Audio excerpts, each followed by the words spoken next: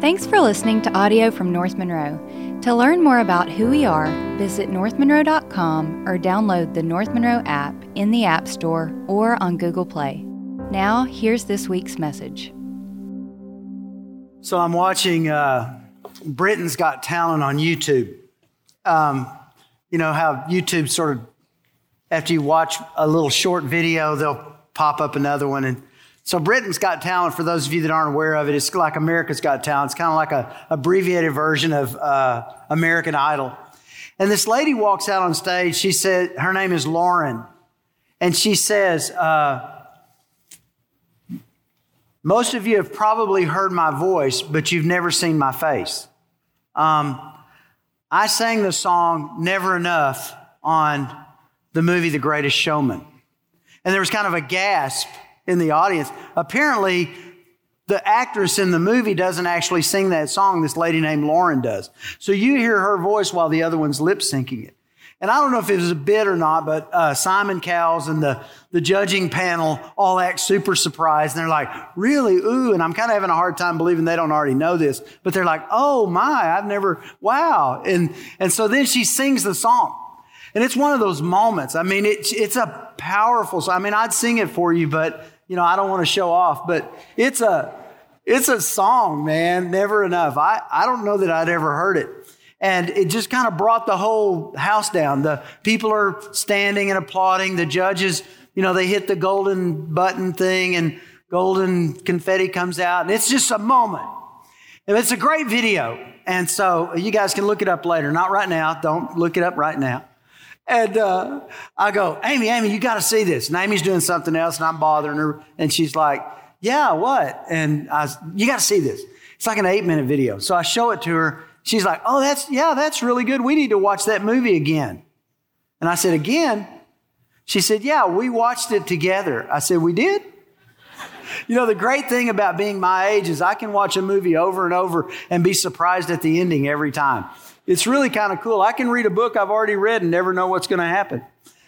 In my defense, when I watched the movie the first time, it's a musical, okay? I'm not real big on musicals, and I was really having a hard time, you know, buying into the idea that the Wolverine is singing and dancing, you know? He's a slasher guy, and he's up there doing a song and dance, and I'm kind of struggling with that. So I don't know. At some point, I must have tuned it out. I think I might have started playing chess on the phone or something. I don't know. But anyway, I didn't watch it. So I watched it again, and this time it was really good. I mean, when I really watched it. And I love the themes of it, of racial reconciliation, of you know, looking out for the outcast and the outlier. And there's a really strong theme of a solid marriage and a marriage that kind of stays together. So I'm really into all of that. And the music was awesome. But now I've got this song stuck in my head, Never Enough, you know. And I buy it from iTunes. I listen to it like 1,000 times because it's a really good song. And so I'm burning myself out on this song, and it's stuck in my head. But the lyrics go like this. Take my hand. Will you share this with me? Because, darling, without you, all the shine of 1,000 spotlights, all the stars we steal from the night sky will never be enough. Never be enough. Towers of gold are still too little. These hands could hold the world, but it'll never be enough. Never be enough for me. Never, never, never, never, never for me. And all of a sudden I realized that could be the mantra of the modern age. Never enough. Never, never, never for me. Never enough. Now I get it. The song is basically a love song. It is saying, a woman is saying to her lover, without you, nothing's ever going to be enough. All the applause I ever get, all the lights that are on me, all the stacks of gold I might acquire, nothing's ever going to be enough. But I mean, let's be real, okay? That's a romance idea that some other person is going to somehow be so significant in my life that I'll never long for anything else. Without you, nothing will ever be enough, implying that with you, everything will be fine. When the truth is, we're all born with this Christ-shaped void in our heart. And if Jesus doesn't fill that void, I don't care who fills it, he'll never be enough. She'll never be enough. The fact of the matter is, 10 years down the road, she's going to look at you and go, you're just not enough. Or he's going to look at her and say, you're not enough. Because nobody can fill that void. And we live in an age where everybody is saying, man, nothing is ever enough. And I remembered what I already knew. Without Jesus, nothing is ever enough. In fact, without Jesus, everything is never enough. And then, when you got a song stuck in your head, you sort of twist it around and turn it. And then I started thinking about myself, and I thought, a lot of times I feel like I'm never enough. Do you ever feel that way? Like, I'm just not enough. You get into a situation you're unsure of. You wonder, do I have what it takes? I mean, I'm supposed to have all the answers. And in all honesty, I don't have all the answers. I'm supposed to know what to do, but I don't know what to do. And there are a lot of times in my life where I feel like I'm just not enough. And I happen to believe that I'm normal. I think if you look up the word normal in the dictionary, my picture's there because I'm normal. And if I'm struggling with that, you must struggle with it too. And especially you guys, because you're about to launch, right? And you're about to head into university situations, and you're going to be expected to know how to manage life and classroom and grades and all that. And you don't even really know how to do your laundry right now. I mean, let's be honest. You don't know how to cook. You have no idea where food comes from. And except, you go to a store and buy some. And so it's like, am I really equipped for this? Am I going to be enough for this? I mean, you're going straight into the workforce and you're not sure about all of that. And I thought, you know what? Let's talk about that this morning. Let's talk about what it takes to be enough. And let's go to Timothy and Paul, 2 Timothy chapter 1. So let's get our Bibles out. Turn your devices on. Let's go to 2 Timothy chapter 1. Let me set the scene. Timothy is pastoring the church in Ephesus.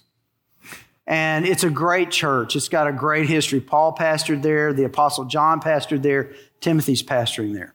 But it's a really tough situation because Ephesus, the city, was built around idolatry and temple worship. There's a temple there called the Temple of Artemis. If you're Greek, it was the Temple of Artemis. If you're Roman, it was the Temple of Diana. Same goddess, just different names.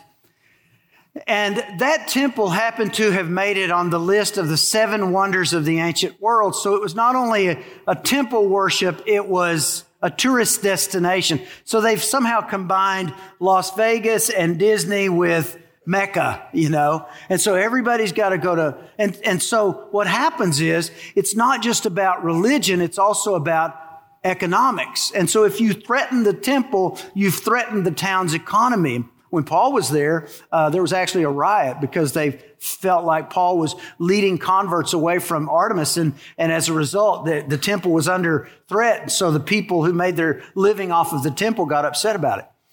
And so Paul writes to him. Now, Paul's in prison.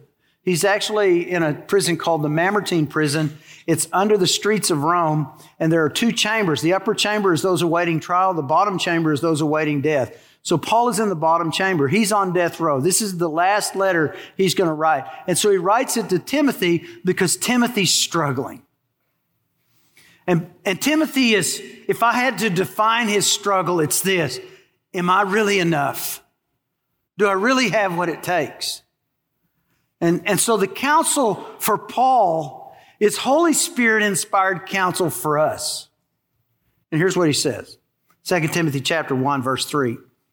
I thank God, whom I serve with a clear conscience the way my forefathers did, as I constantly remember you in my prayers night and day. Paul's like, Timothy, I'm praying for you every day.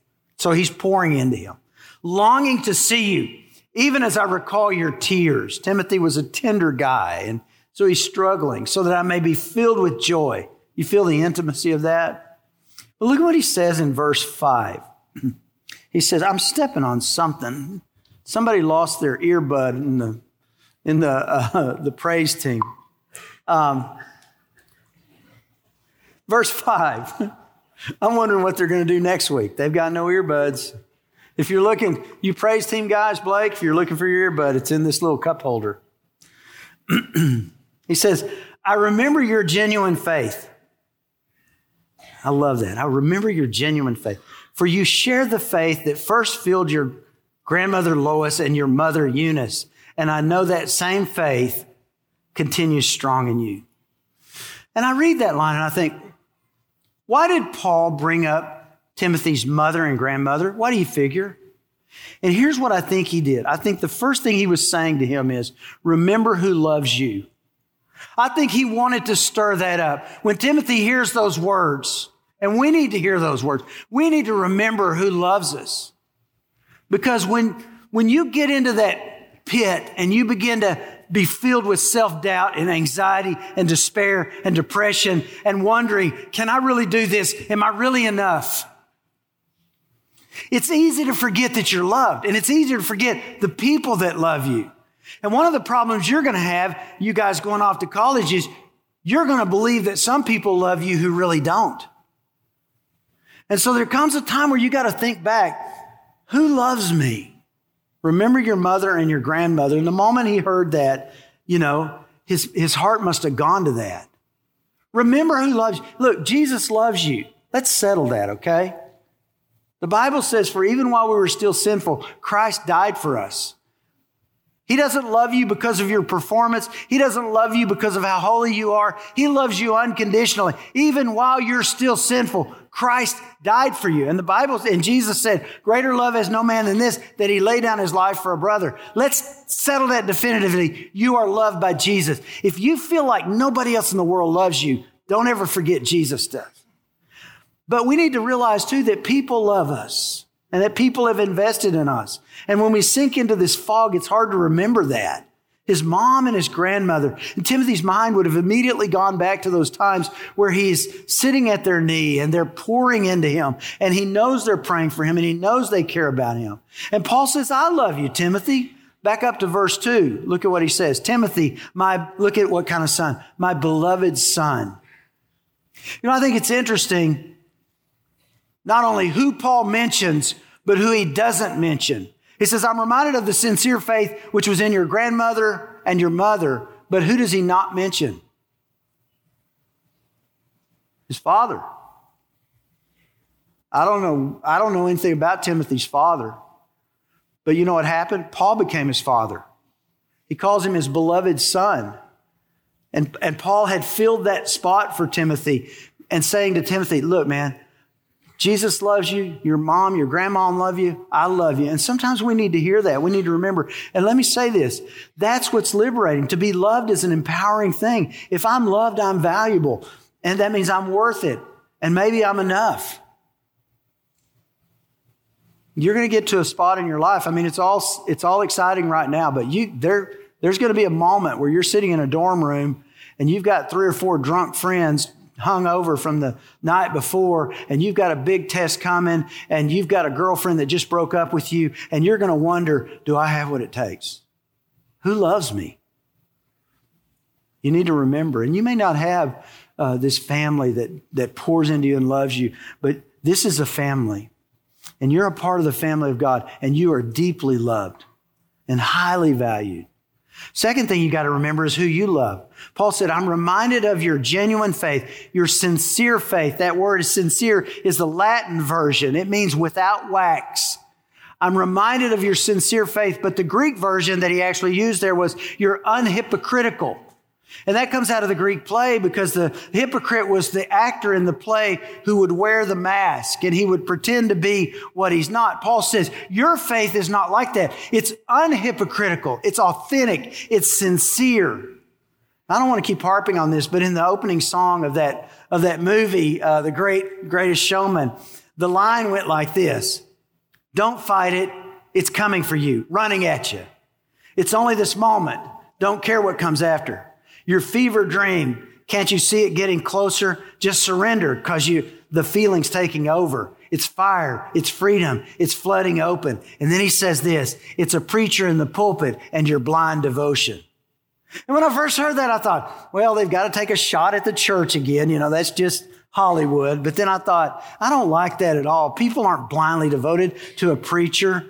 But then I started thinking about that. Maybe they have a point. Maybe that's part of the problem. You know what statisticians tell us? They say 70% of the kids that grow up in youth groups walk away during college and never return to faith. 70%. 2 out of every 3. Why would they do that? What's going on? Well, maybe they fall away because their faith was more like blind devotion than genuine belief. Maybe that's what's going on. You know, when I first came into the church, first became a Christian, I was stunned at who was there. Really, sincerely. I mean, I didn't grow up in church. I didn't spend 5 minutes in church from the time I was in junior high to the end of my senior year. I mean, I just didn't attend church and started dating this Christian girl. She said, you got to come to church with me. I'm like, okay, I can do that. And so I go to church and I look around and I'm like, I'd spent my whole life in the party scene and doing that whole party thing. And I look around and all my party friends are sitting in church. For real. And it was like confusing. Because here was my thing. I was either there or I was here, but I wasn't both. But these kids were both. And I had spent 7 years, 8 years, 6 years, 4 years, 3 years, 2 years. I'd spent a lot of time with these kids. And during that time, there had never been the first whiff of Christianity coming out of their mouths. I never heard it, never saw it in any way. It was completely oblivious to me. But here they are in church singing these songs. And I'm like, what in the world's going on? And at first I didn't understand. I'm trying not to be judgmental. And then I realized they were just doing what was expected. That's why they were there. Mom and dad expected them to be in church. And so that's what they did. And when they were at school, their friends expected them to party. And so that's what they did. They lived for the expectations of others. And so their faith became kind of like a borrowed faith. It became like blind devotion. They loved their parents and they even loved the church. They just didn't really love Jesus. Not really. I mean, not in its core. Look, faith was never meant to be blind devotion. You get that? In fact, God hates that. Listen to Isaiah 29:13. And so the Lord says, these people say they are mine. They honor me with their lips, but their hearts are far from me. And their worship of me is nothing but man-made rules learned by rote. Remember who you love. This isn't about your parents' expectations. If you don't love Jesus, then you've missed the whole point. Faith has to be real, authentic, sincere. Because here's the thing. If you have Jesus, you have everything you need. You're enough. If you don't have Jesus, no matter what you have, it will never be enough. Never enough. And you will spend the rest of your life chasing it. You'll spend the rest of your life chasing it. Third thing, stay engaged. Verse 6. This is why I remind you to fan into flames the spiritual gift God gave you when I laid my hands on you.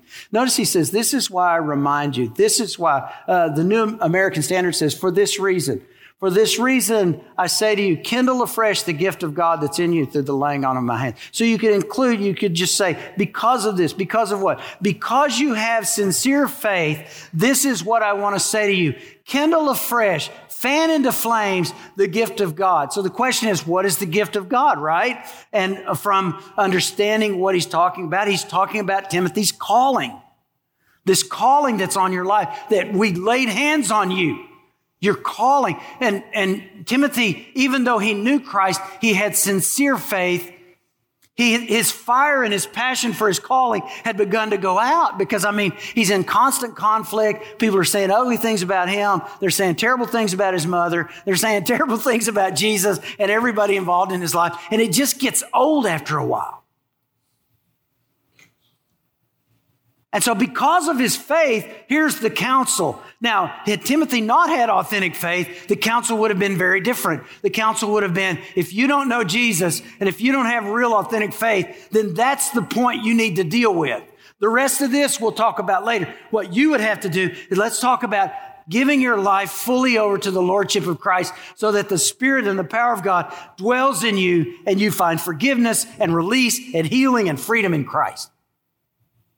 If you don't know Christ, then that's where you are. That's a different counsel. But he says, because your faith is sincere, here's the counsel. Fan into flames the spiritual gift that's in you through the laying on of hands. Rediscover your calling. Passion had gone out. Hey, let me say this. We're all called. You may not be called to pastoral ministry. We're all called. Say Ephesians 2, verse 10. We are his workmanship. You know, we always like to quote Ephesians 2:8-9. For by grace you're saved through faith. It's the gift of God, not the result of works, that no man should boast. But what about verse 10? For we are his workmanship.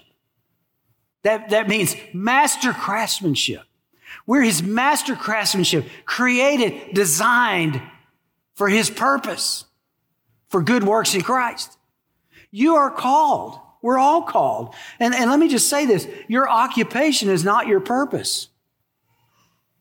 Your occupation is a platform to fulfill your purpose. You work to make a living, but your work doesn't make a life. God has a different purpose for your life. Your work becomes the vehicle by which God opens the doors to accomplish his purpose. But look at 1 Corinthians 6, verse 20. For you've been bought with a price. Therefore, glorify God in your body. As you go off to school, as you go into the workplace, you need to remember that's not your purpose. Your purpose is to make much of Jesus, to make Christ known, to glorify God in whatever circumstances and through whatever relationships he gives you. And what happens is kids leave churches like this. You know, I was thinking about this and it makes me feel old. Elise is right over there. She was in my youth group when I was a youth minister 30-something years ago.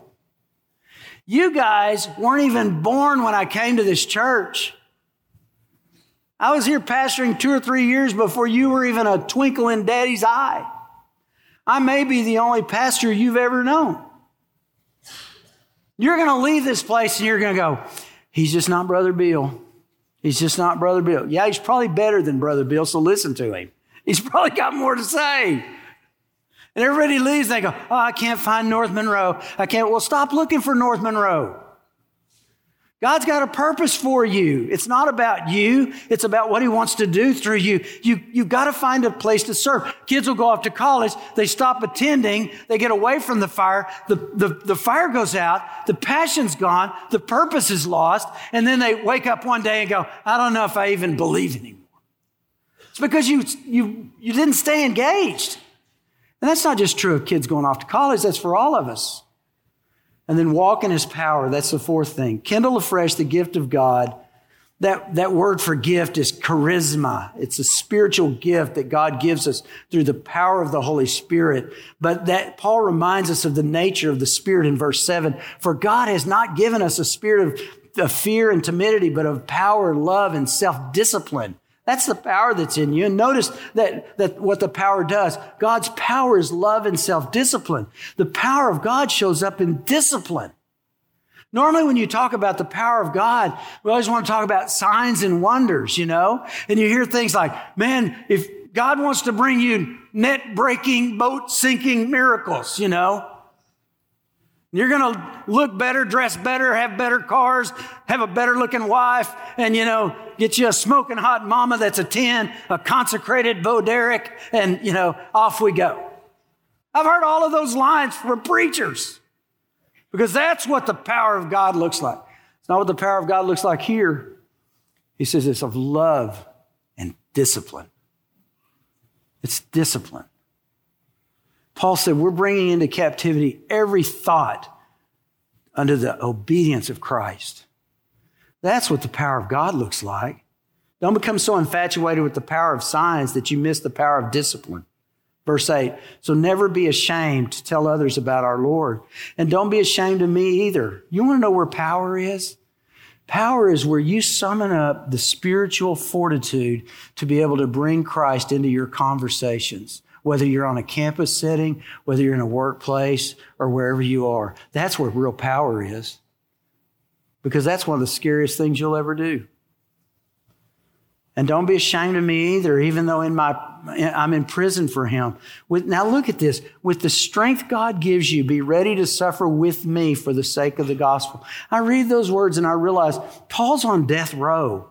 At the end of this book, he's going to say, I finished the race. I fought the good fight. In the future, there's laid up for me a crown of righteousness. He says, I've been poured out like a drink offering. In other words, it's over for me. And he's telling Timothy, I need you, man. I need you. You need me. I need you. Get here as quick as you can. Make every effort to come here. Get here before winter, before the snows set in, before it gets too cold. I need you before winter. I may not be here after winter. Bring me the parchments. Bring me the books. Bring me my cloak. But mostly, Timothy, bring me you. And I'm reading these lines from a guy on death row who's talking about this victorious attitude that is just in him and through him, and the discipline and power of the Spirit, and all of these words that are emerging. And I realize he's freer than most people who walk free every day. Where's that come from? Here's what I realized. The Spirit's going to take you to a place you cannot take yourself. He will take you where you cannot take yourself.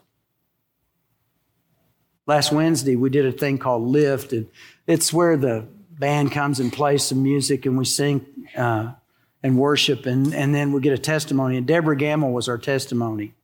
Deborah, I don't want to steal your thunder, but they got to hear this. It's a powerful story. She talked about she had a 14-year-old nephew 14 years ago. I think he was 14. He was hunting with his granddad, her dad. And through just a tragic hunting accident, the granddad accidentally shot the grandson and killed him. And Deborah talked about how their families were so close that they kind of co-parented. You know, they kind of shared kids. So that was like losing her own son. But God kind of picked them up and walked them through it, you know, the discipline and power of the Spirit. And then in 2016, remember that year, the floods? Her house was completely flooded. She lost everything. And again, the Spirit kind of picks her up and lifts her up. And she says, you know, it's just stuff. The pictures on the wall were above the flood line. I got my pictures. I don't care about the rest of it. And it was just a beautiful testament to the power of the Spirit. Then 3 years ago, her husband, Paul, high school sweethearts, they married at 19. The only guy in her life was working on a light at the post office, and he made contact with a high voltage wire, was electrocuted and killed immediately. And she talks about that phone call and about the feelings that were running through her as she's racing, trying to find out what happened. And I'm crying. I think everybody else is too. And she said 9 days before that, her son was struggling with something unrelated. And she said that my favorite verse is that James 1:2 verse, you know, consider it all joy, my brethren, when you encounter various trials, knowing that the testing of your faith produces endurance. Let endurance have its perfect result, that you might be perfect and complete, lacking nothing. So she gave that to her son. She said, now fast forward 9 days later, and I'm processing the loss of Paul. And she said, God brings that verse to my mind. And she said, you know, for me, I just said, no, Lord, that's not my verse. That was my son's verse. I don't want that verse. But God said, this is your verse. And she's walked in that. That's supernatural power to lift you and take you where you can't go yourself. Guys, you need that. You try to do this in your own strength. You try to do this in isolation apart from who you've always been historically. Your fire's going to go out. And it won't be enough. It'll never be enough. You have to have the Spirit. And here's the good thing. If you have Jesus, you have the Spirit. And if you have the Spirit, you have power. Last thing, abide in the Word. 2 Timothy 1:13. Retain a standard of sound words which you've heard from me in faith and love which are in Christ Jesus. And I read that and I go, has there ever been a time where it's more important than now to retain a standard of sound words? Our world has lost its ever-loving mind. It's lost its mind. Look, I try to stay out of politics. And you know why I try to stay out of politics? Because number one, I don't believe politics are the answer. I believe the gospel is the answer. Number two, I don't want someone's politics to keep someone from Jesus. So I'm not going to argue with you about politics, okay? I'm going to stay out of politics and let other people argue about that. I just want to talk about Jesus because my kingdom is not of this earth, okay? So that's where my heart is. That's where I am. But having said that, man, I look around this crazy world and I go, what in the world is going on? And it's really not a political statement, but it seems to me the world has literally lost its mind. Right is wrong, up is down, boy is girl. I mean, you just don't even know anymore. I mean, it's gotten so ridiculous. I was watching the Supreme Court process where they're affirming the Supreme Court candidate. And, they asked her, what's a woman? And she couldn't answer the question. I'm like, okay, I'm not as smart as a Supreme Court judge for sure, but at least I know what a woman is. You know what I'm saying? It's gotten to the point where even historic, strong leftist personalities like Bill Maher, who is a rabidly anti-Christian, anti-church person, he's on Fox News. What's going on? Because he's calling out some of the insanity of our time, and now he's trying to be canceled by some people. And Maher said, let's get this straight. It's not me who's changed, it's the left. A large contingent has gone mental, and I'm willing to call them out. He said, they want to talk about canceling Lincoln and Dr. Seuss and making Mr. Potato Head gender neutral. I don't care who you are. That's funny. There's already a Mrs. Potato Head. Why would he need to be gender neutral? Well, there's never been a time where knowing the Word of God was more important. You have to think biblically. 2 Timothy 1 verse 14. Guard through the Holy Spirit who dwells in us. Look at this. The treasure which has been entrusted to you. And that treasure is the gospel. He said, we carry this treasure in earthen vessels. It's the gospel in us. And so you fill your mind with it. You fill your heart with it. And you begin to think biblically. And you have the mind of Christ. And you know what happens? Jesus said, if you're truly disciples of mine, truly as opposed to false. He's talking to a lot of people who are following him. A lot of church people. He said, if you really want to be truly my disciple, abide in my word. Set up tent in my word. Pour my word, what I'm teaching you, pour that into your heart. He said, and then you will know the truth. And what happens after that? What's the truth do? The truth will what? Set you free. Set you free. Set you free from doubt. Set you free from fear.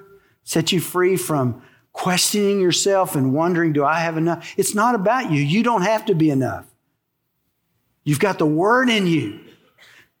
And the Word's enough. I don't know, man. Maybe you're like me. You struggle sometimes. Am I ever enough? Because never seems to be enough. What a song for our time. Never enough. People, nothing's ever enough. And sometimes I wonder if I'm enough. And I hear the Spirit of God taking this word out of 1 Timothy and pouring it into my life. Bill, you're enough. You're enough because people love you. Remember who loves you. You're enough because you love Jesus and it's sincere. You're enough because I've got a calling on your life and you're pursuing my calling. You may not always know how to do that, but your intentions are right. And you're enough because the power of the Holy Spirit is enough. And you're enough because you have the truth of the Word of God. And when you've got all that, you've got enough. And that's what you need as you move forward. But if you don't have Jesus, enough will never be enough. In fact, everything will never be enough. So would you pray with me right now? Here's your prayer. If you're not sure, maybe you've just been trying to keep everybody happy and you're just trying to keep mom and dad happy and your friends happy. But inside there's something missing. Why don't you just make this your prayer? God, I give you my life right now today. I want my faith to be sincere. If you've been struggling with feelings of adequacy and maybe you wonder, are you enough? Why don't you make this a commitment? Father, I'm going to remember who loves me. I'm going to remember who I love. I'm going to pursue your purpose. I'm going to walk in the power of your Spirit, and I'm going to hide your word in my heart. That's my commitment to you. so that you help me know I'm enough. Father, we thank you for the power of your word. Unleash that power now through the power of your Holy Spirit and move in people's lives in ways that nothing else can. For those that need Jesus right now, Father, help them to give their life fully over to you through the power of your Spirit, if you would. And Father, for those who are struggling with what's coming next, God, help them to make these basic commitments and hold their feet to the fire to remind them of what it takes to be enough. And we'll glorify you through our lives. In Jesus' name, amen. Our hope is that this message has encouraged you to seek Christ in your own life and make him known wherever you are. If you enjoyed the podcast, please subscribe on Spotify and Apple Podcasts and share it with a friend. Thanks for listening. We'll be back next week.